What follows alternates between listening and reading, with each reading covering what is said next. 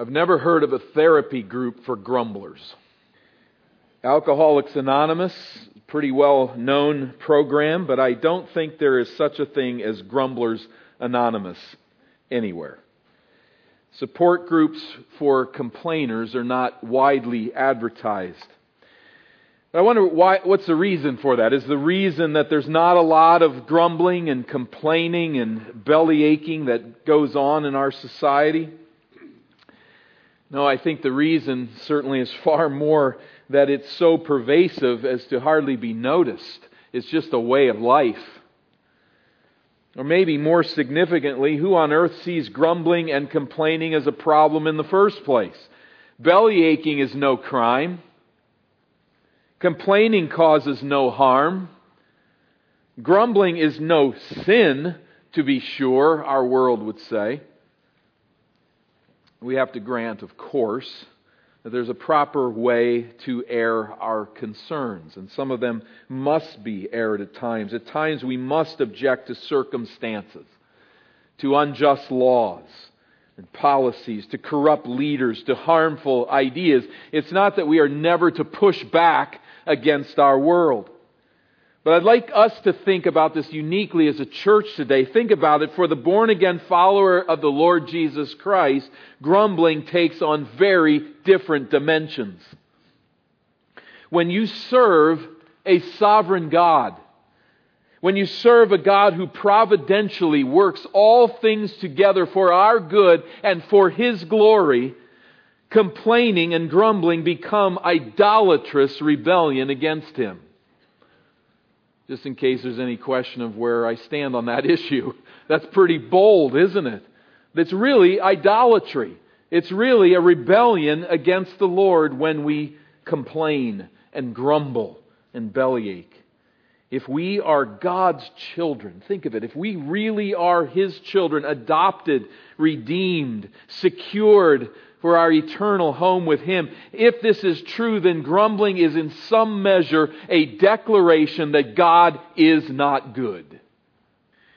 This means then that grumbling is never really about grumbling.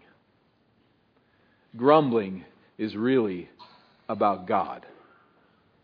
And it reveals the relationship that we have with Him. It reveals the relationship that I have with Him. It's not merely distasteful personality. Complaining reveals that I'm not seeing the wonder of redemption or the glory of my final home. That I'm not walking in intimacy with Christ as I ought in this moment. I don't think this is overthinking the matter. Picking at some small thing that's just human. I think it's a conclusion that flows to us in Christ through the lens of the grumblers in the wilderness as they make their way to the promised land in Numbers chapter 11. The first segment of this chapter, we see the sojourners complaining against God. Verse 1, they grumble about their misfortunes. In the first 3 verses, the people complained in the hearing of the Lord about their misfortunes. Now wait a minute. Seriously. Their misfortunes. The Hebrew word ra we'll find again and again here. It's the evil that is being done to them.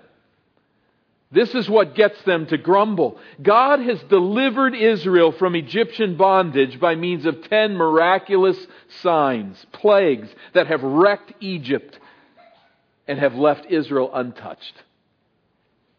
Israel has recently been pinned against the Red Sea with the most powerful army on the planet coming at them. And God intervenes. His glory cloud casting a deep darkness over the Egyptian army and providing light through the night while He splits the Red Sea for Israel's exodus and deliverance. Drowning the powerful Egyptian army the next day. Providing manna from heaven. Food for Israel to eat in the wilderness. He provided His law to help Israel live wisely on Mount Sinai. And then there was Exodus 32 and the golden calf incident where Israel turns to false gods, turns away from the worship of the true God, they should have been destroyed. With all that God has done, they should have been destroyed. But God forgives, restores, strengthens the nation, comes to dwell among them now here over the tabernacle, leading them on in procession to the land that He has promised, a land flowing with milk and honey. That is a land that produces wonderful things and is a rich land that has been theirs for hundreds of years, but now to be realized. And what are they saying? It's not good. Our evil that we are experiencing. And they grumble and complain in the hearing of the Lord. When the Lord heard it, verse 1, His anger was kindled, and the fire of the Lord burned among them and consumed some outlying parts of the camp. We're not told what this looks like. Perhaps the fire of God's judgment torched the shrubbery at the outskirts of the camp. Perhaps it was worse than that and took some of the people. We're not told, but in any event, God legitimately, even graciously sends a warning shot. I'm still here. You're talking about me, the one who has shepherded you through all of this. And you're talking about your misfortune. The message is received, verse 2, the people cried out to Moses, and Moses prayed to the Lord, and the fire died down. So the name of that place was called Taberah, because the fire of the Lord burned among them. A place name meaning burning that reminds them of what God has done to stop the complaining in this moment. It's foreshadowing, a brief cameo as it's called, in what will become a string of similar rebellions on the part of Israel and similar place names because of the judgment of God. Unfortunately then, a more detailed and very similar account follows at another location along the route to the Promised Land. We might divide this up by these two scenes. I've chosen to divide it up differently just to grab here under this outlining point the complaining against the Lord. They grumble about their misfortunes, but as we continue, they grumble now about their diet. Verse 4. Now the rabble that was among them had a strong craving. I've got to stop there just for a moment. The rabble, these are the troublemakers who were not Israelites, but they joined God's people when they left Egypt. And they are a source of much trouble as they do not see things from God's perspective, and they tempt Israel to listen to their thinking. They didn't know the Lord. They did not follow His ways. They were just among His people. And they became a source of spiritual discouragement to the sojourning people. Here they yield to a craving that is idolatrous. Rather than correct the rebels, many of the Israelites look around and say, man, they got a point. It's not a lot of fun out here. There's not a lot of food. The diet is really, really limited. And they begin to listen to what they're saying. Oh, that we had meat to eat, verse 4. The people of Israel also weeping, that is, wailing for their problems again and saying, oh, that we had meat to eat. We remember the fish we ate in Egypt that cost nothing. The cucumbers, the melons, the leeks, the onions, the garlic. You could just hear their lust spill out of their soul. Remember those days. Remember that meal. Remember this wonderful food. And it was wonderful. But now, verse 6. Where's the but now point? Right to God, who led us here. But now, verse 6, our strength is dried up.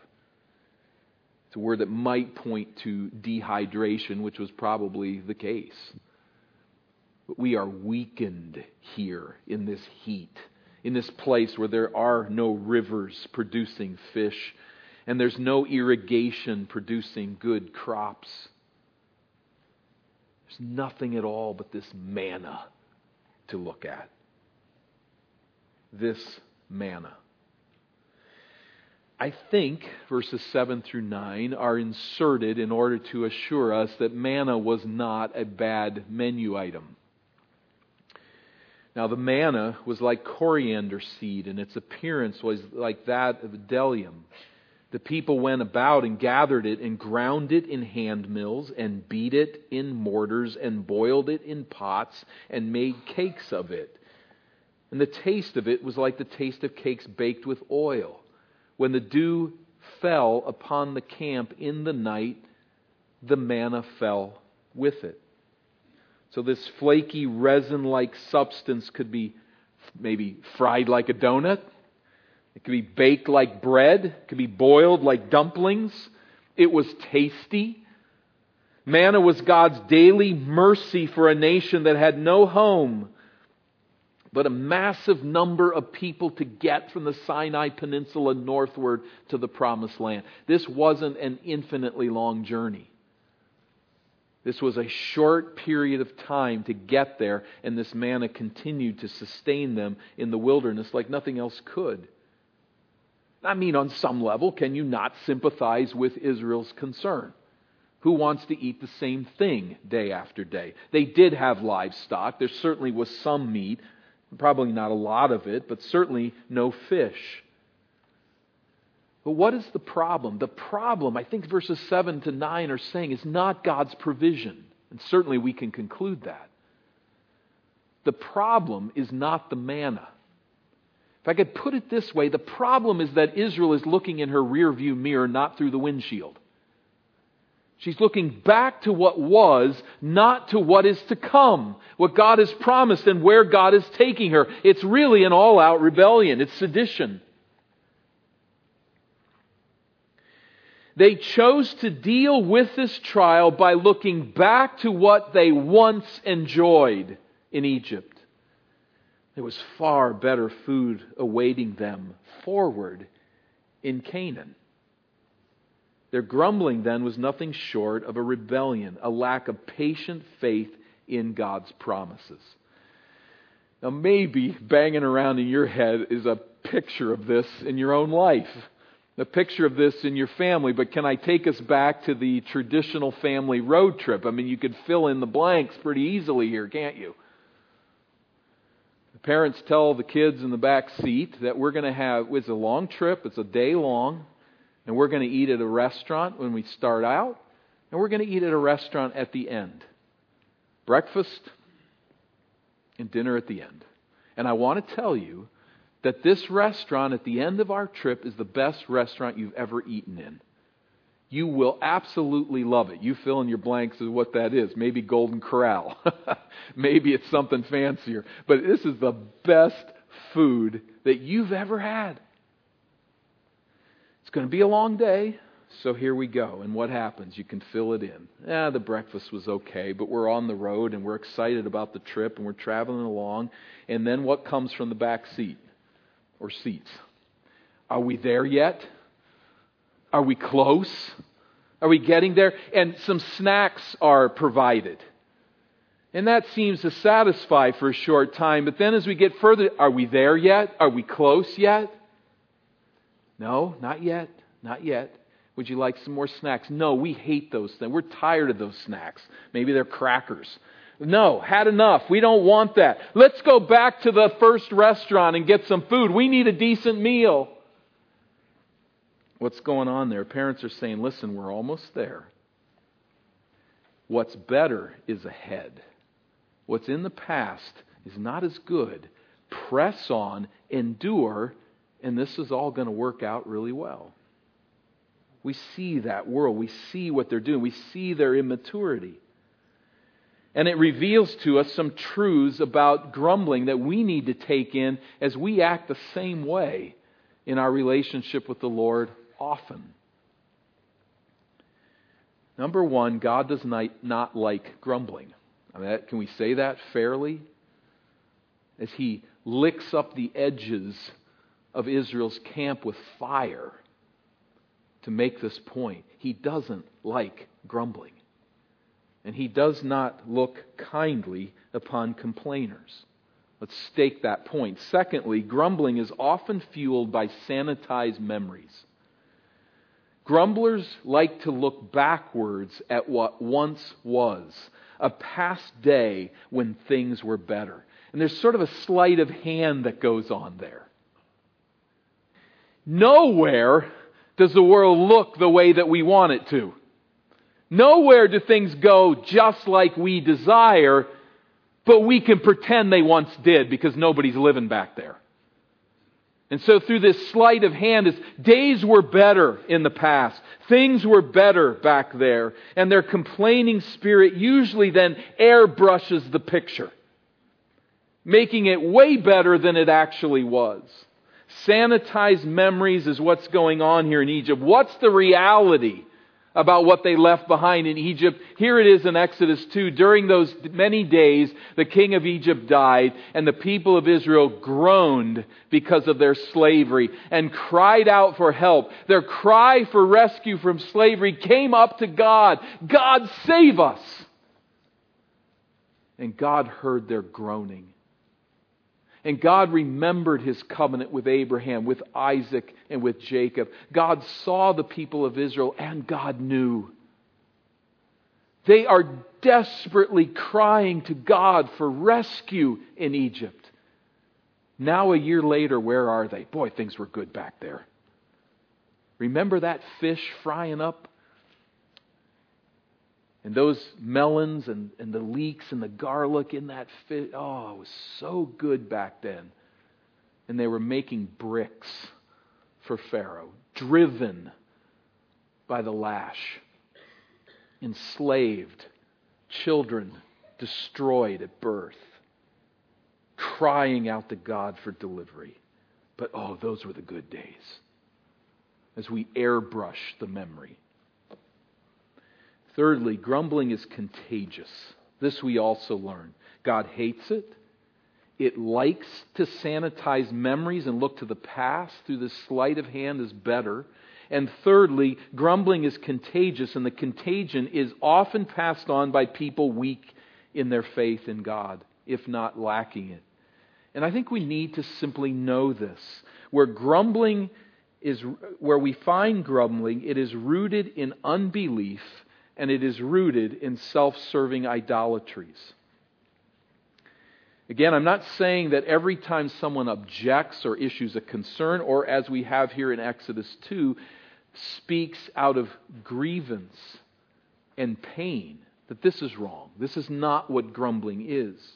But grumbling is rooted in unbelief and self-serving idolatries, and we need to refuse to be drug along into it. We need to have the capacities to discern when someone is grumbling against God and not be drawn into the vortex of their grumbling, of their complaining. So we pause here and we're dumbfounded by Israel's rebellion. But for us, it is even more significant what we have seen and where we have been. We have seen through faith, the crucifixion of Christ. We have seen there the cost that was paid to deliver us from sin. We have seen through the eye of faith the resurrection of Jesus. We have been seated with Him in eternity. We who have come to faith and trust in Him. We are in Him, seated in that place, knowing that as pilgrims we are headed to this eternal land that Christ has purchased for us as His children. We've seen much more than they have. And our grumbling is no better. May we see it in that light. The Israelites complain against God. At verse 10, we see Moses that complaining to God. Verse 10. Moses heard the people weeping throughout their clans, every one at the door of his tent. Imagine. And the anger of the Lord blazed hotly, and Moses was displeased. God hears Israel bewail her circumstances. He has delivered them from Egypt, but as he stalks through the paths between the tents, he hears people, and Moses hears people in their homes complaining about the conditions. We don't like this. It's not going our way. As he hears what goes on in our homes as well, as we grumble and complain. God hears these things and is angered, and so is Moses. Verse 11, Moses said to the Lord, "Why have you dealt ill with your servant? And why have I not found favor in your sight that you lay the burden of all this people on me?" Remember the word I mentioned, the Hebrew word ra'ah? Dealt ill, same word again. So it's the word misfortunes in verse 1, and here dealt ill in verse 11. You are distributing evil to me. You are putting evil upon me. Not good, but wrong. Now Moses was an amazing leader, unlike anyone we have ever or will ever meet, I'm certain. But after this gut-wrenching prayer, we're left longing for a better advocate, aren't we? Notice where he takes this. Moses says to the Lord, "Why have you dealt ill with your servant?" What we're seeing here is a leader who has realized that he cannot bear the burden of the people that God has called him to lead. It's just too much. It's raw, honest complaint. Moses does not display robust faith here, but let's admit that we cannot understand the difficulty of his job either. He gets pretty testy in this complaint. Verse 12. Did I conceive all this people? Did I give them birth that you should say to me, carry them in your bosom as a nurse carries a nursing child to the land that you swore to give to their fathers? What's he saying? These are your children, not mine. You gave birth to this nation, not me. I didn't sign up for this. Sanitizing memories probably going on. I was pretty happy as a shepherd in Midian. Why did you pull me into this? These are your people. This is your deal. This is your idea. Where, as he thinks of the food, verse 13, and I to get meat to give to all this people, for they weep before me and say, give us meat that we may eat. So to summarize, verse 14, I'm not able to carry all this people alone. The burden is too heavy for me. It's too hard, Lord. I can't do it. I suspect there are very few pastors in this world who've not come to that point in their ministries. I can't do this. I can't carry these people. There may be a higher percentage who have not, but I suspect that many, many parents, many mates, many children and church members have come to the same point. I can't do this. I can't bear this weight anymore. It's just too much for me. I've had it. I don't know how to solve these problems. I love this child. I love my husband. I love my wife. I love my parents. I love that church member. But I can't do this anymore. Just shoot me now, is what Moses says essentially in verse 15. If you will treat me like this, kill me at once. If I find favor in your sight, that I may not see my wretchedness. Ra. Dealt ill, misfortunes, verse 1. Dealt ill, verse 11. Wretchedness, verse 15. All the same Hebrew word. The opposite of tov, good. You've done bad. Just shoot me. I'm done. We could stop for a long time right here and think about this complaint, what it reveals in the humanity of Moses, the honesty of it, the way that God deals with it and does not deal with it is a fascinating study all in its own. But we have to limit our thoughts here to just say that Moses was an amazing leader, but we certainly want to see a different intercessor. Positioned to intercede for Israel, Moses mostly pleads his own case in a fundamentally self-centered and weak manner. But we can rejoice that the one to whom Moses pointed, the great leader of the people of God, our Savior, the Lord Jesus Christ, we read in Hebrews 7:25, lives to make intercession for us. And in His intercession there is no self-pity. There is no weakness. There is no sin. but one who intercedes for us as His people, presenting us before the Lord. Our mediator first bore the wrath of God to free us from sin and give us the gift of eternal life. And now, praise God, brother and sister in Christ, He intercedes for you when you say, I can't do this. The burden is too hard. It's too great. It's above me. There is one who prays for you. Mom, dad, son, daughter, brother in Christ in the church, sister in Christ in the church, He prays for you.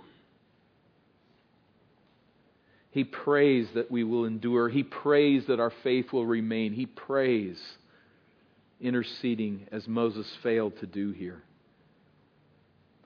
Now, Moses is going to get the help he needs. And Israel is going to get the meat they crave. The problem is that God will provide what they demand while sending leanness to their souls, at least to Israel.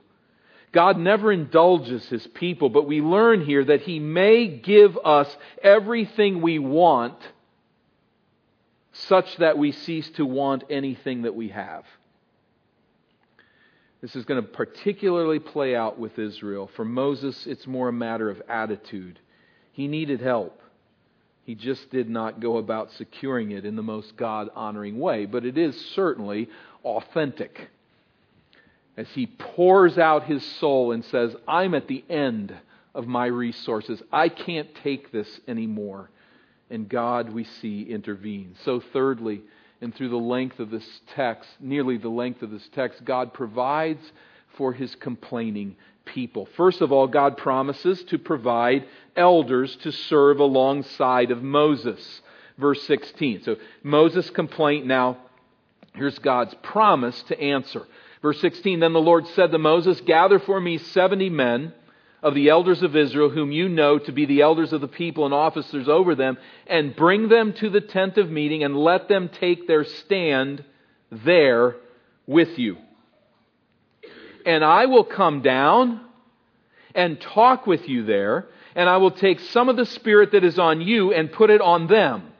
And they shall bear the burden of the people with you, so that you may not bear it yourself alone. Moses realizes it's not good for man to be alone, and God graciously provides. Other elders had been previously elected to serve with Moses in varying capacities, such as Exodus chapter 18, where his father-in-law suggested this. So these aren't the first individuals to help him in any way. However, the 70 elders here seem to have a more pastoral function, more of a shepherding function with the people, to work on the attitude, the spirit, to draw them to God and to think on His ways. There is a spirit, well, we'll get to that as He delivers this promise. But this spirit that will come upon them is a spirit to so lead alongside of Moses. We notice in verses 18 to 23, God promises to provide meat for Israel to eat. So Moses' complaint, I'll satisfy. I will provide, says God. Now Israel's complaint, here's God's promise, verse 18. And say to the people, consecrate yourselves, for tomorrow you shall eat meat. For you have wept in the hearing of the Lord, saying, who will give us meat to eat? For it was better for us in Egypt. Therefore the Lord will give you meat, and you shall eat. You shall not eat just one day. That's great news. Or 2 days. Better. Or 5 days. Or 10 days. Or 20 days. What wonderful news. But a whole month. Until it comes out at your nostrils and becomes loathsome to you. Why? Because you have rejected the Lord who is among you, and have wept before Him, saying, why did we come out of Egypt? The problem, I don't think, is that they lack meat. In other words, I don't think that itself is the problem that God has. It's this: you've rejected me, and you want to go back to Egypt. God informs Moses who will tell the people that God's provision of meat will be both grace and discipline. He will give them what they want, and they will find that they want nothing that they have. He will give them the desires of their heart, and He will send leanness to their souls. It was not evil, again, to ask for meat. It's how Israel asks. That's the problem. It's the solution that Israel suggests that's the problem. Her asking revealed idolatrous cravings and a distrust in the goodness of God. How is it possible for her to say, it was better for us in Egypt? Better how? For the moment the fish is going down your gullet. That's it. But that's what they're saying. It was better. Now here again, these words that keep playing through. A Hebrew word, tov, good. It was good in Egypt. Those were good times. That's where it was better than here under God's watch. How could she complain? Why did we come out of Egypt? Why did we come out of Egypt? For her good, for God's glory. But in the face of God's deliverance from Egypt, the Israelites listened to those who suggest a return there, when they should be praying reverently and earnestly for God's provision. Psalm 107 has the key. Verse 4. Some wandered in desert wastes, finding no way to a city to dwell in. Hungry and thirsty, their soul fainted within them. And think of this as a description of Israel. They wandered in desert wastes, hungry and thirsty. Verse 6, then they cried to the Lord in their trouble, and He delivered them from their distresses. From their distress. He led them by a straight way till they reached a city to dwell in. Let them thank the Lord for His steadfast love, for His wondrous works to the children of man. For He satisfies the longing soul, and the hungry soul He fills with good things. This was their hope. This was where it was at. Not to pretend they didn't need meat as such, but to go to God in reverence and fear and throw themselves at His mercy. Not say, we like it better in Egypt. It was a rejection of the Lord. We might ask the question here, somewhat honestly, is God just being petty? Is He being vindictive? Is He being a bully? Of course not, but let us say this: God is being very real and in the moment. He's hearing their complaint and He's mixing it up with them. He's not on some pedestal up there where He can't really think through the matter and doesn't even understand what it means to be hungry. He's interacting with them in a very real way, really there in the midst, confronting her complaining spirit and idolatrous lust. I'll give you food and I'll make you loathe it. Verse 21. But Moses said, the people among whom I am, number 600,000 on foot, and you have said, I will give them meat that they may eat a whole month. He doesn't believe his ears. Wait a minute. This many people for a month? Till they've got so much they can't stand it. Where's that going to come from? Verse 22, shall the flocks and herds be slaughtered for them? Should we kill all the animals that are coming with us to accomplish that? Would that even be enough for them? Or shall all the fish of the sea be gathered together for them? And would that be enough for them? And the Lord said to Moses, is the Lord's hand shortened? That's exactly what Moses is suggesting. That God couldn't pull this off. Now you shall see whether my word will come true for you or not. Is the Lord's hand shortened? Sinful, selfish, God-doubting hearts are always mired in irrationality. They broker in irrationality. God has unleashed 10 miraculous plagues on Egypt. He has split the Red Sea. He has provided manna for what might be 2 million people for over a year, every single day. And Moses says, how are you going to produce meat? He's tracking here with those in John 6. Do another miracle, Jesus. How are you going to feed these people? Well, he's seen how God can feed these people, but he doubts. It's a very dark scene. There's one darker yet to come for Moses, but this is pretty bad. And it's really a dark scene when we doubt God and so complain and so say in the circumstances of life, you cannot fix this. All I want is to go back to where I was. God, you've brought me to a place that you can't fix. And over this scene, as we are complaining in our mind, we might be driving down the road in the car, washing dishes at the sink, waiting to fall asleep at night, and we play this message in our head, God, you can't do it. And over that complaint is the shadow of a crucified Savior who has risen from the dead and given life to His people and is taking us to His eternal home, and we tell Him His arm is too short.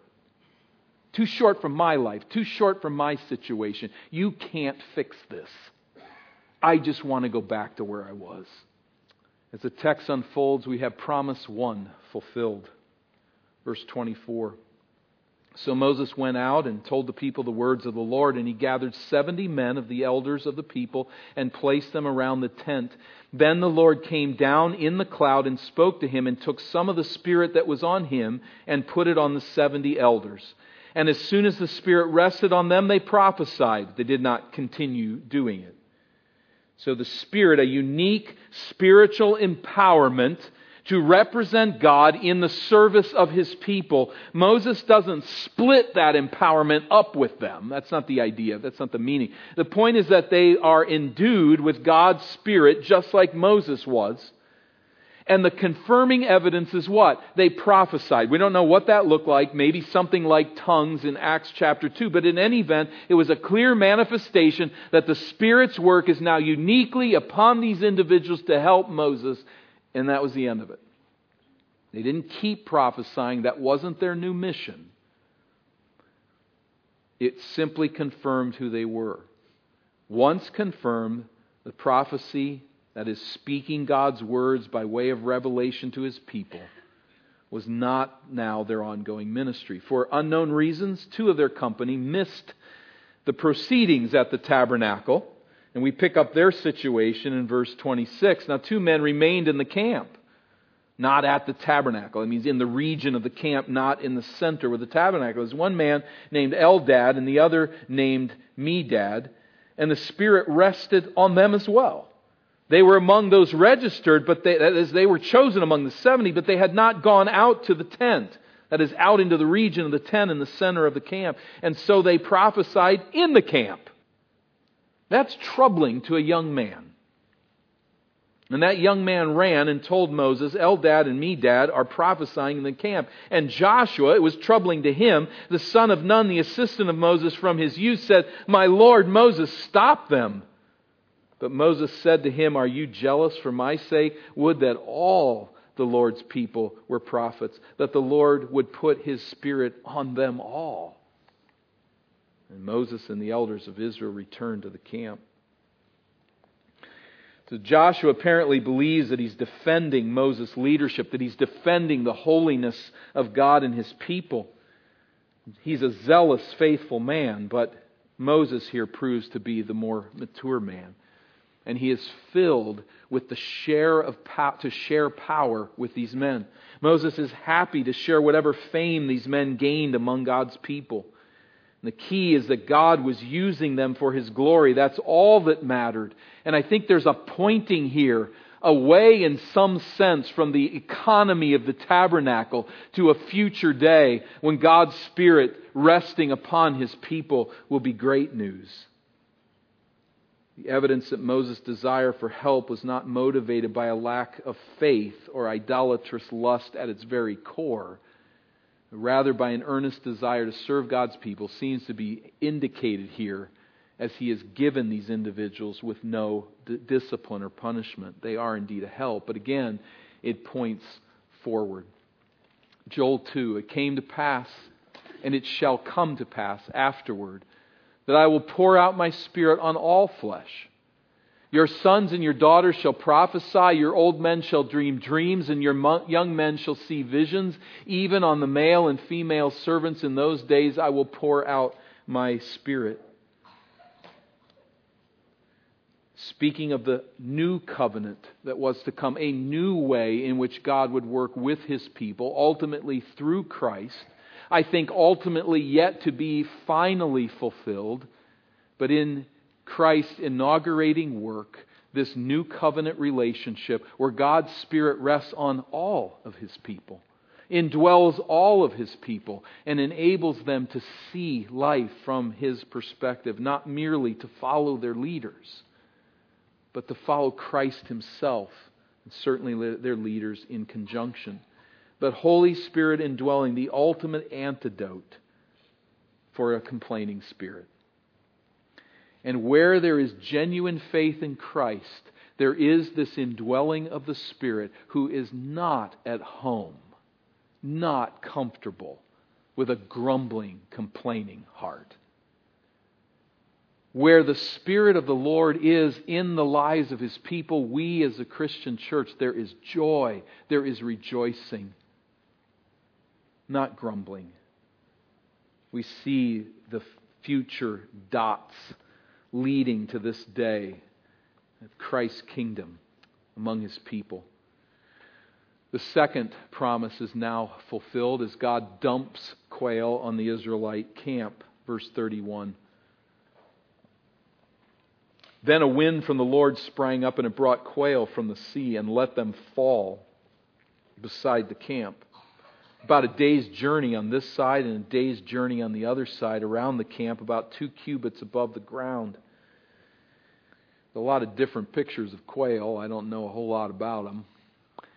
But there's one anyway. Something like this fat little bird. And which means meaty little bird. They were migrating northward at this time, and with wind from God, He brought them and basically smashed them down around the outside of the camp. And it was a massive setting, a massive platform. It says that they were 2 cubits, about 3 feet above the ground. I don't think that means they were hovering there and people caught them in nets. I think it means He dropped it like a load of snow. They just came crashing down with this wind and piled up to the point of 3 feet deep. He gave them what they wanted. It was kind of like, here, take it. They got your meat. Verse 32, the people rose all that day and all night and all the next day and gathered the quail. Those who gathered least gathered 10 homers. And they spread them out for themselves all around the camp. They went out and they gathered a ton of these birds and laid them out, probably to be drying the meat. And that's what they were looking for, to salt them, to dry them, and to gather them. And boy, does that not look good. They had their meat. 10 homers.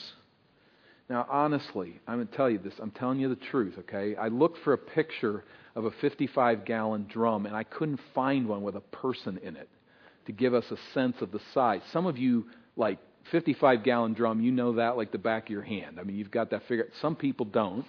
So this is the only picture I could find, honestly. I want to say, secondly, honestly, I was not paid to provide this picture. But it kind of gives you the sense of the body next to a 55-gallon drum. They collected 1 to nearly 2 of these, the people who collected the least. It was a lot of birds. That cracker barrel, there's the crackers in the barrel, but kind of gives you a sense when you see those little saltine crackers there, how large this is. And I don't know how much they smashed them down or anything like that, but we're talking about a ton of birds. Everybody got as much bird as they could handle, and then some, laying them out, spreading them out to dry them. But what we read next is very ugly. In verse 33, while the meat was yet between their teeth, before it was consumed, the anger of the Lord was kindled against the people, and the Lord struck down the people with a very great plague. Therefore the name of that place was called Kibroth Hattaavah, because there they buried the people who had the craving. And from Kibroth Hattaavah the people journeyed to Hazeroth, and they remained at Hazeroth. So the Lord disciplines His complaining people. Absolutely nothing would shame these people. They refused to repent of their rebellion. They stuffed their mouths with quail, chewing their idols. God's just judgment falls upon them. They'd lost all focus upon the promised land ahead. They'd given their hearts away to sensual pleasure. A loving God could permit none of this, or they would self-destruct. And so it became known as the graves of craving. A reminder of Israel's sin, a reminder of God's discipline. I think we get this passage. I see myself in Israel wanting quail. Happy about it as I'm eating it. Complaining about what was. Because by nature, every one of us loves it when the road of life opens up gently before our eyes. That's how we like it. We love to encounter no difficulties on life's path. We kind of like those difficulties we can solve and problem solving. But we don't like the ones where we run out of gas and say, I can't do this. We're not asking for that. We don't like it. We love it when our stomachs are full, inconveniences are minor, health is strong, and troubles avoid us. Can I say the obvious here? No such world exists. Not in this waking world. It is a fantasy. That's not the real world in which we live. The road that leads home, Christian, is filled with troubles. It's like something unusual has happened to you. It's filled with troubles. God has told us this. It tracks through the wilderness. God has made no promise to deliver His people from trouble. And there are false teachers out there who will tell you something else. They'll say that's exactly why Jesus died, so that your life could be prosperous and simple and trouble-free if you'll just do the right things, including sending us money. We'll tell you everything you want to hear. You can have your best life right now. You can have a life that's free of trouble and difficulty if you'll just do what we tell you to do. When you hear that message, know that you're listening to a false prophet. God has never said that. What He says to us, Christian, is your life's going to be filled with trouble. The journey is not easy. But the key is not to sanitize your memory about what happened in the past. The key is not to escape. The key is not to run to the world. Where does that get us? The key is to focus forward on our final destiny. The filter by which we interpret every difficulty is Christ crucified, risen, and coming again, and restoring this earth and restoring us in glory. What He has done to redeem us. There's a fascinating phrase in the book of Deuteronomy, chapter 8, where God says, I let you go hungry.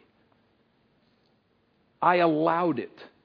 In fact, we could say sovereignly ordained it, that you would not have enough food in your stomach. So what kind of a God is that? Our God? A God who knows that goodness is far more than a full stomach. I let you go hungry. Why? He says there that you would learn that man does not live by bread alone, but by every word that proceeds from the mouth of God. I did that you might learn to trust me when you're hurting. That you'd learn to trust me in the trials and the heartaches of life. When your stomach is empty, there's a way to go at God, and there's a way not to. We don't go at God by saying, you are the source of ill in my life. You are refusing to take away my pain. You are causing me trouble. I want to go back to the world. I want to live the way I want to live because you're not performing. That's not the response. The response is to come in humble trust in the fear of the Lord and say, I need you. And you know what else I need. As we looked at that in Psalm 107, that was the key. That was the answer. To know that we don't live by bread alone, by the words and the promises of God. And then coming to Him humbly, trusting Him, seeking Him in prayer. We lay out our case and we say, I need you. But I don't need anything that you're not providing. So fill me with what I need. Meet my need in your grace. Help me to grow, to mature, to be sanctified through the trials that I'm facing. Not, God, take it away. I want to escape and I'll go to another idol if you don't answer. Where does all of this point us to this faith journey forward? All right, very brief commercial break. We need Numbers 11. We need this book. And so much of the New Testament draws from its power. This is what Jesus is saying. Don't work for food that perishes. I have no doubt that at least the concept of Israel in the wilderness is driving the words that He's saying. Labor for the food that endures to eternal life. What is that food? That you would believe in me. Verse 30, so they said to Him, what signs do you do that we may see and believe? They'd seen plenty of them. But notice what they say. They're tracking with Him. Our fathers ate the manna in the wilderness, as it is written. He gave them bread from heaven to eat. Jesus said to them, yes, He did. And I'm telling you this. It was not Moses who gave you the bread from heaven, of course. It was my Father who gives you the true bread from heaven. For the bread of God is He who comes down from heaven and gives life to the world. They said to Him, Sir, give us this bread always. He says, you're looking at Him. I am the bread of life. Whoever comes to me shall not hunger. Whoever believes in me shall never thirst. Now think of that, complaining Christian. When Jesus reveals Himself to us this way, those who know me will never hunger and never thirst. And we're saying, I'm thirsting. I'm hungry. I want my circumstances changed. Life stinks. I can't endure this. And He's saying, I'm the bread of life. So the Jews, do you think this is a mistake? You think John just tripped on this word happenstance? What did they do? The Jews grumbled. No, that's wilderness wanderings. They grumbled.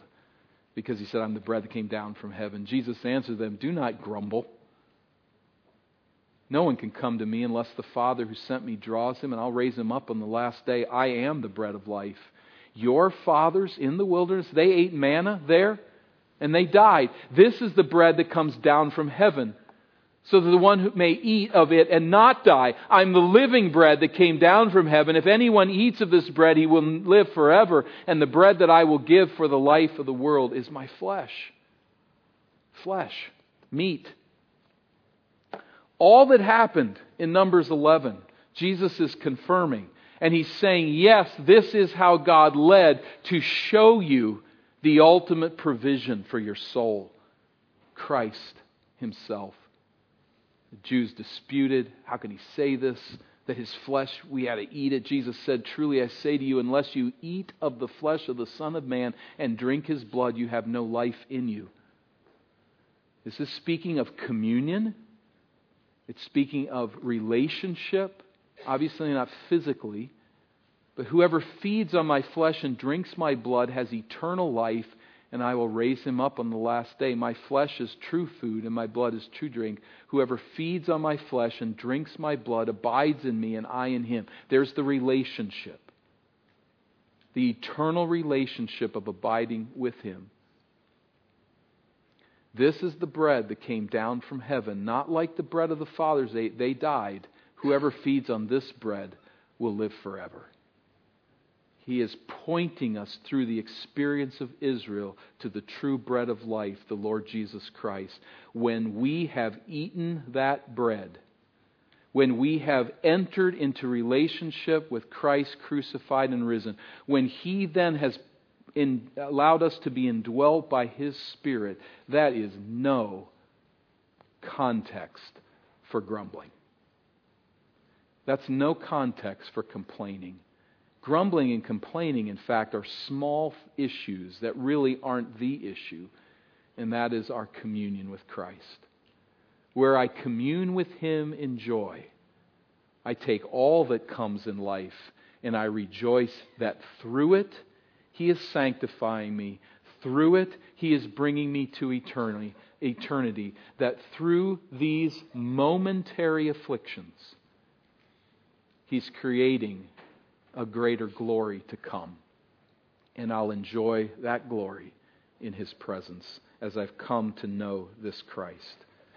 Lord, we thank You for these promises and how far short we fall. We come to You for Your grace for grumblers. We know that Christ has provided that grace, and we trust in Him. May those who know not Christ as Savior come to lay down their grumblings and to eat the bread of life. Through Christ we pray. Amen.